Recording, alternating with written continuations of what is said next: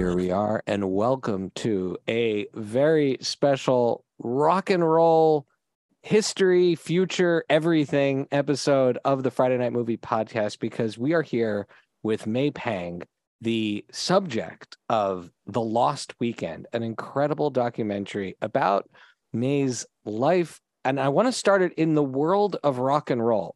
Yes, it does talk about your fascinating, creative, and loving relationship with John Lennon. But to me, the starting point in this film is really you are a rock and roller at heart, someone who loved the music. And that's where I feel like the story starts. Someone who loved the music, and you got to be in that world. Let's start there. What started your love of rock and roll? Well, you know, music has no boundaries, and that is the big thing. It has no boundaries. It transcends across the universe. Literally, you know, you talk to anybody, they don't have to know your language. You play them something, they either like it or they don't like it in a way, or they could, you know, but they could relate to it. They can hear something and relate to the music. And that's really what it comes down to. And it gives you all sorts of emotions. So if you're, depressed, certain songs bring you up. Or a song, most of the time, most of these lyrics have words that describe how you feel or how you know, that you cannot say, but they've said it for you. So it's all that. So that saved me from a lot of depression when I was a kid, because you sort of sit there and you're a kid that doesn't fit. I didn't fit in the world with everybody else in my area. I grew up in Spanish Harlem. That's not where my community of Asians were. I'm not in Chinatown. So it felt a little lonely. It felt a little bit of, God, I felt awkward. That's the word. Well, I wouldn't have believed you were awkward, because the first word that comes to my mind after rock and roller is you're an entrepreneur, because you walked right into Apple Records and used... That is just the most impressive thing. At 19, right? At 19. I can't... That is... You got to have... It's just turning 19. I was still 18 when I walked in. And that is unbelievable. They said, do you have these skills? You said, yeah, and I'm going to work hard. And you became, an integral part of a legendary record company. And then also as part of, sort of John and Yoko's business as well. That is not the kind of thing that is not luck. That is done by people that are hard work and they're creative. And I would love if you could expand on your entrepreneurial spirit. Well, you know what? My mother always taught me that. You don't stop. The only way you get to any place you want to do anything is you got to take everything by the bull by the horn, as you know, as those sayings go. And I think my mother was right. And you can't get anywhere from being lazy. I mean, if you're lazy, you're not going to do anything. And where does that get you? I mean, I want to continue to work. And I kept saying to my mother would always say, listen, when I quit college, and I hated school, I hate to say that, but I didn't like school. And she said to me, all right, you did that, which was not the greatest thing in the world for her, but you understand English. We're living in America. Go for it. You do something. Just prove yourself. So obviously I wanted to make it better so that my mother had, so she would be proud of me. So I ran, and when I got that job at Apple, I mean, as I said to my girlfriend who said, you know what's in this building? Apple Records. And I kept looking at her saying, oh, you're talking about the Beatles, Apple Records? Oh God, really? So I go there and I'm looking at it, and she goes, what are you going to do? I said, I'm going to go upstairs and ask them for a job. And she said, are you nuts? I said, here we are. I'm at zero. What does that mean? So if they told me there wasn't a job, I'm still at zero. I didn't get lower. You can only go up. You can only go up. And when they asked me, can I do all this? I said, yes. Meanwhile, of course, I didn't know how to do any of that. I didn't know how to type. I didn't know how to do anything. But it was the sheer willingness and the will to get this job, to be in this business, to be in a company that you knew, that was like the Beatles. You know, how much better can it be? So I worked in the world of politics for a while and policy. And so I worked with, how would you say, complicated people. Yes. And one of the things I always tell young people when they're getting into the business is make sure you work for some very demanding, complicated people. Because if you can develop the skill set to get into the head, anticipate their needs, manage that circus, it's going to serve you a long time.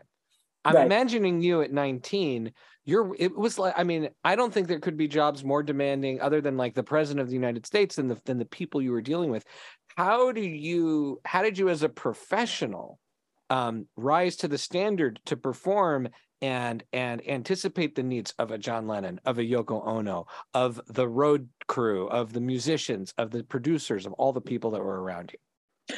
I think you need the skill set in your mind. You already have to, it's maneuvering. You know, you have to have some common sense, which a lot of people I know don't have. They don't have common sense. And I'm be looking at them.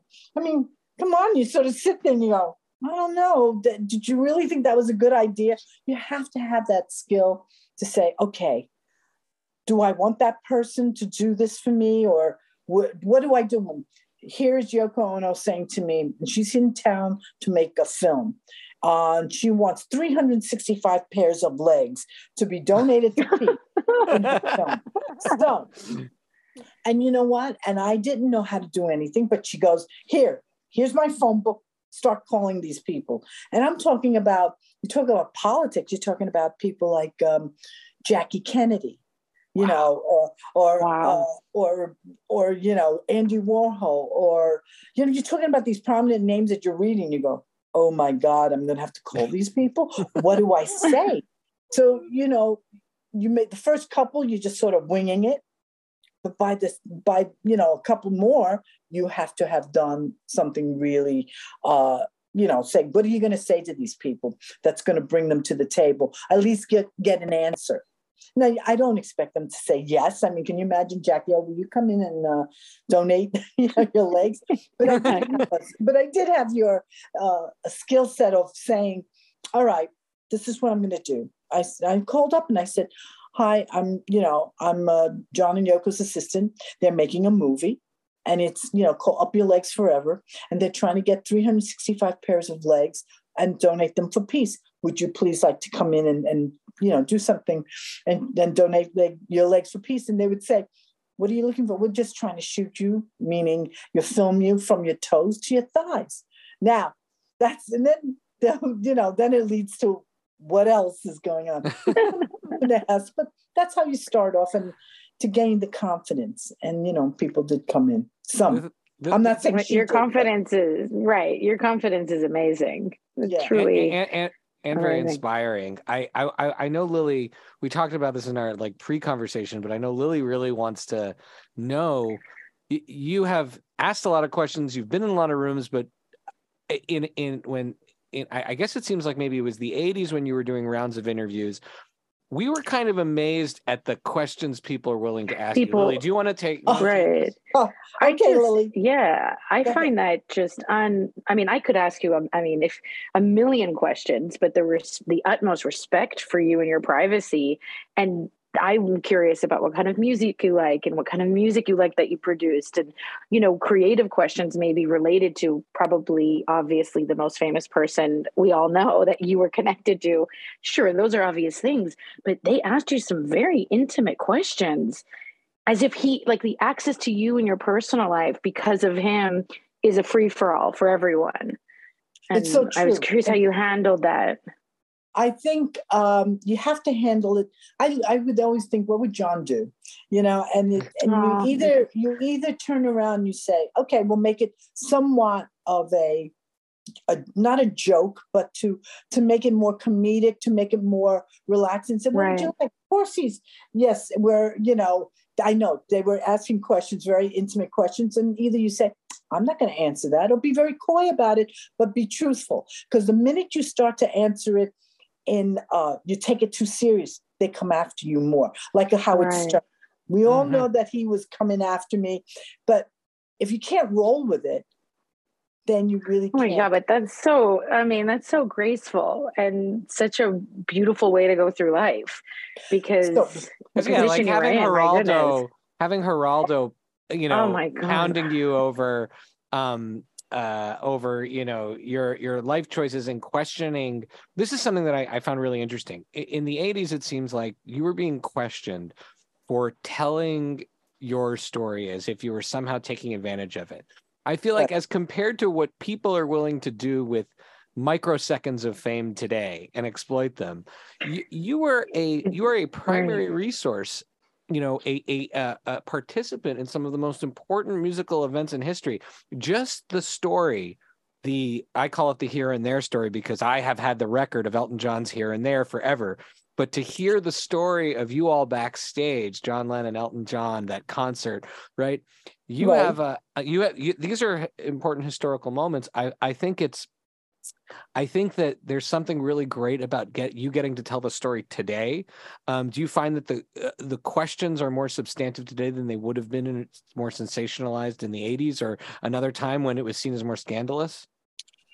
Probably, you're right. What it is now is that I've been around, and the source, because everything that I've said is true. I don't have, like someone said to me, I love the fact that you're doing these things. What you did back then with me when I interviewed back then is the same answer that you're giving today. And I said, it's very easy when you're telling the truth. There is nothing to change. I don't have to think about the storyline, So it is that.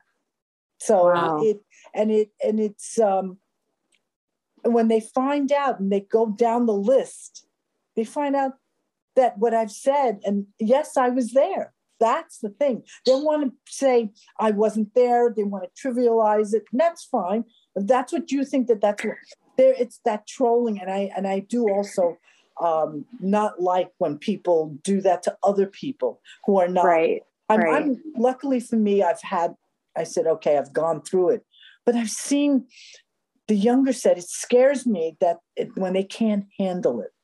And they don't know how to roll with that type of thing, so it becomes harder. I feel bad. One of the things that I think gives your story and it makes the film so powerful is you have the receipts. You have the validation. Well, Lily, go ahead on the pictures. Every time I thought there was one picture, I'm like, oh, no, there's 30 more.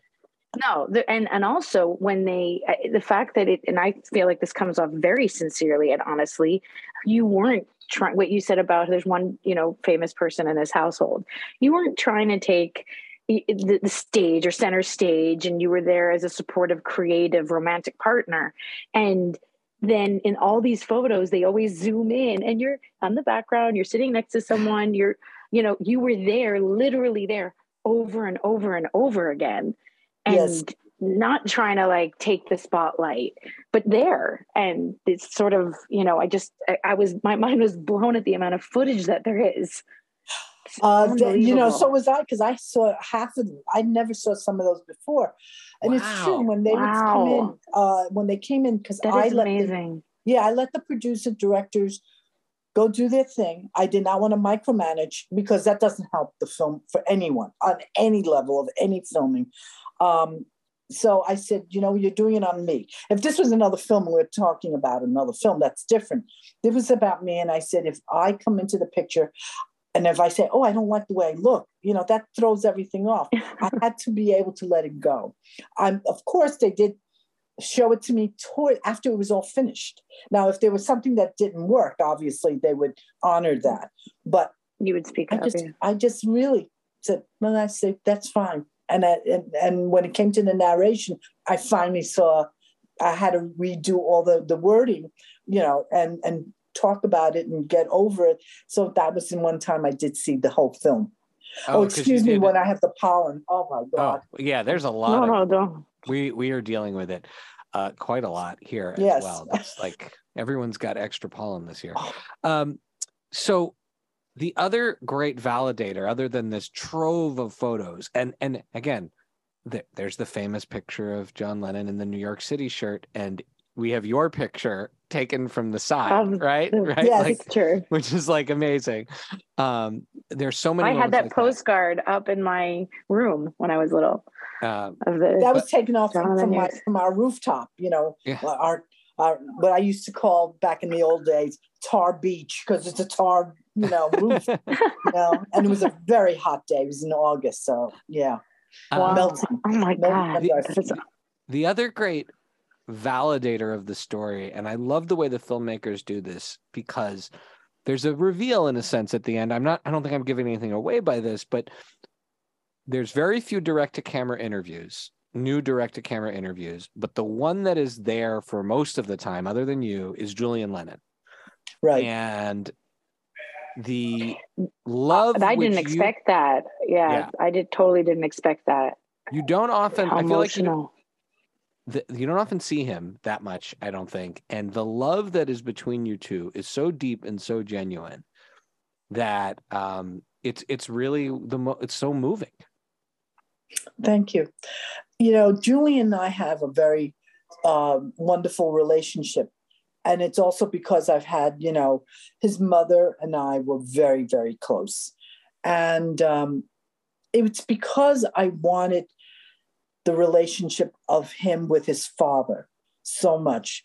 And his mother understood where I was going. I was talking to somebody about, we had relationships. How do you deal with it with somebody from before? Everybody comes to a relationship with baggage, a majority of us. There's only like maybe a couple percentage, maybe 3%, 5% of the world where it's the first time you don't have any baggage. You will really do, whether you've been married before, whether you've done anything, you've dated, you come with something. The something that John had was he had 2 wives, and I had to deal with them. And he had a son, and his son had not seen his father. I don't want that ever happening again, because to me, that's important. It's family. How do you can't let that one go. And that was the whole thing. But so you were so young though, like to have such insight, because you're saying that now and you're a mother now, but then I was 20, young. I wasn't that smart. Right. Like you were a young woman, and to be able to pick up on such a sensitive subject and an emotional part of someone's life. Yeah, I also had that because my father didn't, I was a girl, and in the Chinese culture, the girl is not worth anything at the time. And it was only boys. So I knew what it's like to not have been taken with both parents, and so I wanted Cynthia to have closure. She didn't even have closure with John at that time. So he had this angst that was always, I can't believe she's coming. I said, you know what? And I said this to him. I said, you cannot say anything. And he said, well, I wish she wasn't bringing Julian. I said, you haven't seen your son in 3 years. And I said to him, you haven't seen him. You need to know that this is the primary parent that was raising him. So she has all the right to bring him along. Wow. And she'd be the one taking care. Now, that being said, I said, I won't let you go into the abyss. I will be there and make sure things work out so that it's comfortable for everyone. So I became the tour guide, as it were, for everybody. Right. So that's how it worked. So while you were being the tour guide for everybody, how did you care for yourself? This is an extremely stressful situation with these very powerful people, both personality, but also in the world and culture. How do you look after yourself? That's a good question. I think I'm still, I still have friends saying, are you okay? Because I don't, I neglect myself. I do neglect myself. Mm-hmm. So that's the one part I don't think I've really gotten to yet. I'm still finding myself. Wow. Your selflessness and particularly the selflessness with respect to Julian shines through, and you can see it in the photos, the trips. I mean, this is why people have to see this film. Like every time you think a story, this is something I love about rock. One of the things I can't stand in the rock documentary world is when you get a rock documentary and it just plays the hits, right? Yeah. Like No one needs to see another documentary about Bob Dylan going electric. It's done. Like, give me the Jesus period. I want that weird stuff. And I think this is eye-opening. Yeah. And it's told through an authentic first-person lens. And every time you think you've heard it all, there's one more piece that gets unfolded. One of the most telling things is, and I say this in the most respectful way, like, we're talking about an icon, a hero, but John sounds like he was a complicated guy to be in a relationship with. Well, he was definitely not, think about it, from a very early age when the Beatles hit, even though we don't think about it, but it was very early on and they made it big, but they changed the world. It was not just a hit band. It was a band that really changed the generation, because all of a sudden we're wearing their clothes, whatever they changed their hair, whatever they were eating, whatever religion they were following. So it was the generation gap there that all of a sudden got filled in with whatever they were doing, or what are they eating today, or what are they listening to? So we all followed them. But the thing is, he wasn't. So when John and I were together, it was a little complicated. We felt like we're back in our 20s. I was in my 20s. I was in my early 20s. He was already in his 30s. But remember, he hadn't gone through any of that because it was all taken care of. So he really was back in his 20s or late teens in the feeling because of not experiencing that. There's a great moment in the film where you're talking about that. Go ahead, Lo. Yeah. No, go ahead. I was gonna say when you're touring America with John Lennon, when he's not seeing America through hotel rooms, and he's going to, there's like a ranch or something, and there's Vegas, and there's all these places.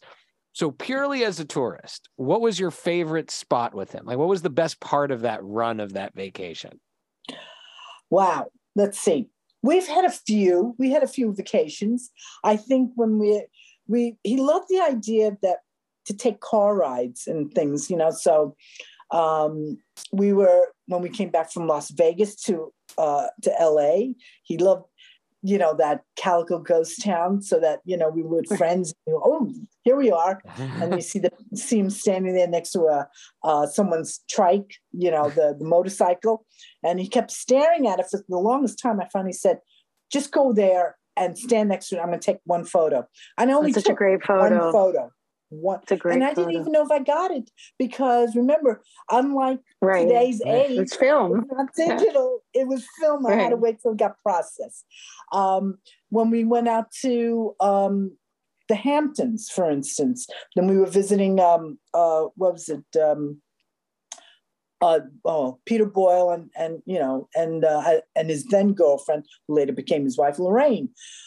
We stopped along the way to like these little general stores. He enjoyed going down the aisle. Those are little things that he could not do before that, and he had never done that. So now he was getting a chance to do that. Or we would go to IHOP, which we loved. We're a big IHOP family. I love IHOP. Oh, listen, he loved blueberry pancakes. Personally, I love the waffles. I like waffles. Waffles are my big thing. I love the waffles. I feel like this is breaking news, Shai. I feel like this is the gotcha interview we wanted. Blueberry pancakes and waffles at the IHOP. That is my order at IHOP, blueberry pancakes.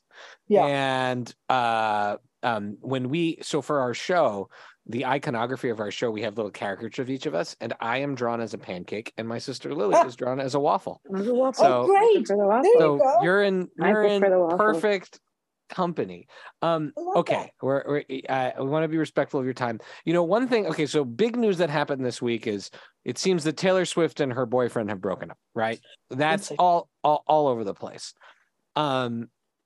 You were able to, I think. You had your relationship in a different time, in a different era.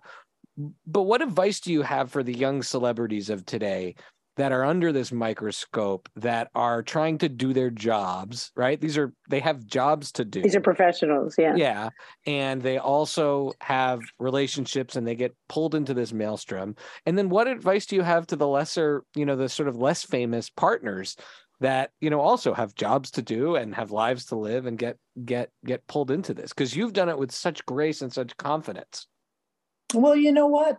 It is hard because even I, with the relationship, even though it's the partner that has to deal with it. And I hope, and I really wish, and John even said this to me, whoever it is that comes into your life, I hope that they don't measure themselves, and it's very hard.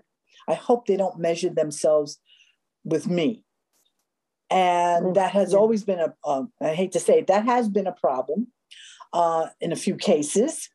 And sure, you know what? And it's tough. And I wish that the partners of anybody who's famous just take the person that you fell in love with or who you were with.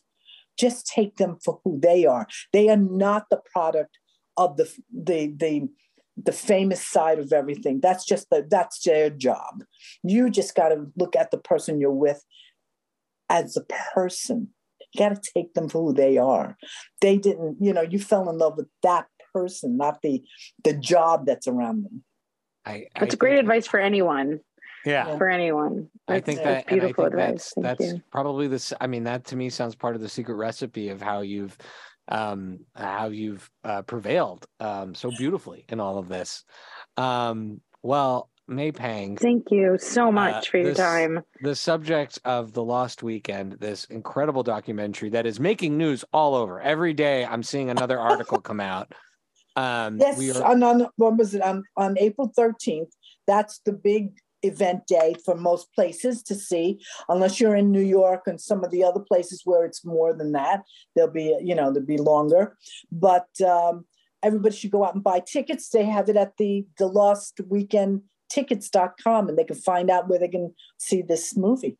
And we will make sure that link is in all of our stuff. And this movie is not just, I just want to say this again for people.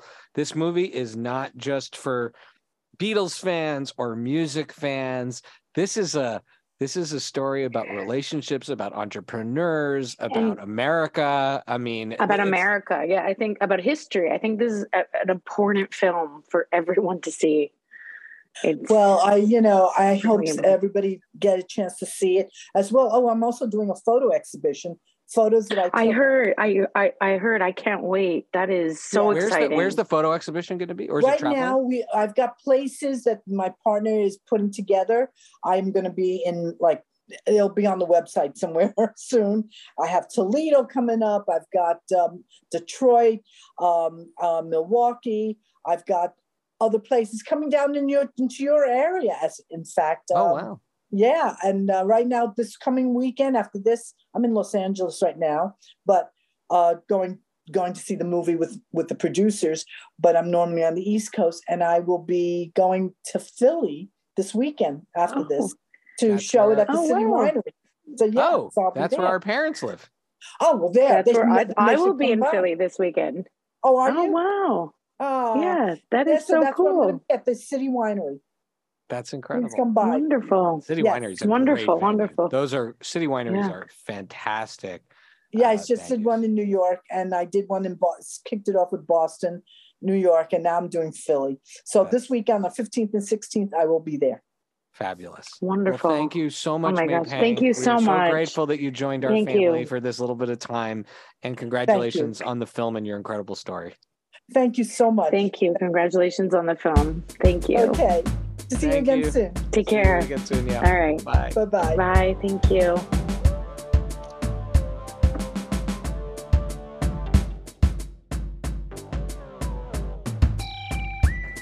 Thank you for listening to Friday Night Movie, the sibling rivalry and pop culture podcast. Join the Friday Night Movie family by following @FryNightMovie on all of the socials and visiting our website, FryNightMovie.com. Our theme song is by What Does It Eat? And make sure to leave us a review on Apple Podcasts or wherever you get your podcasts. Thanks for listening.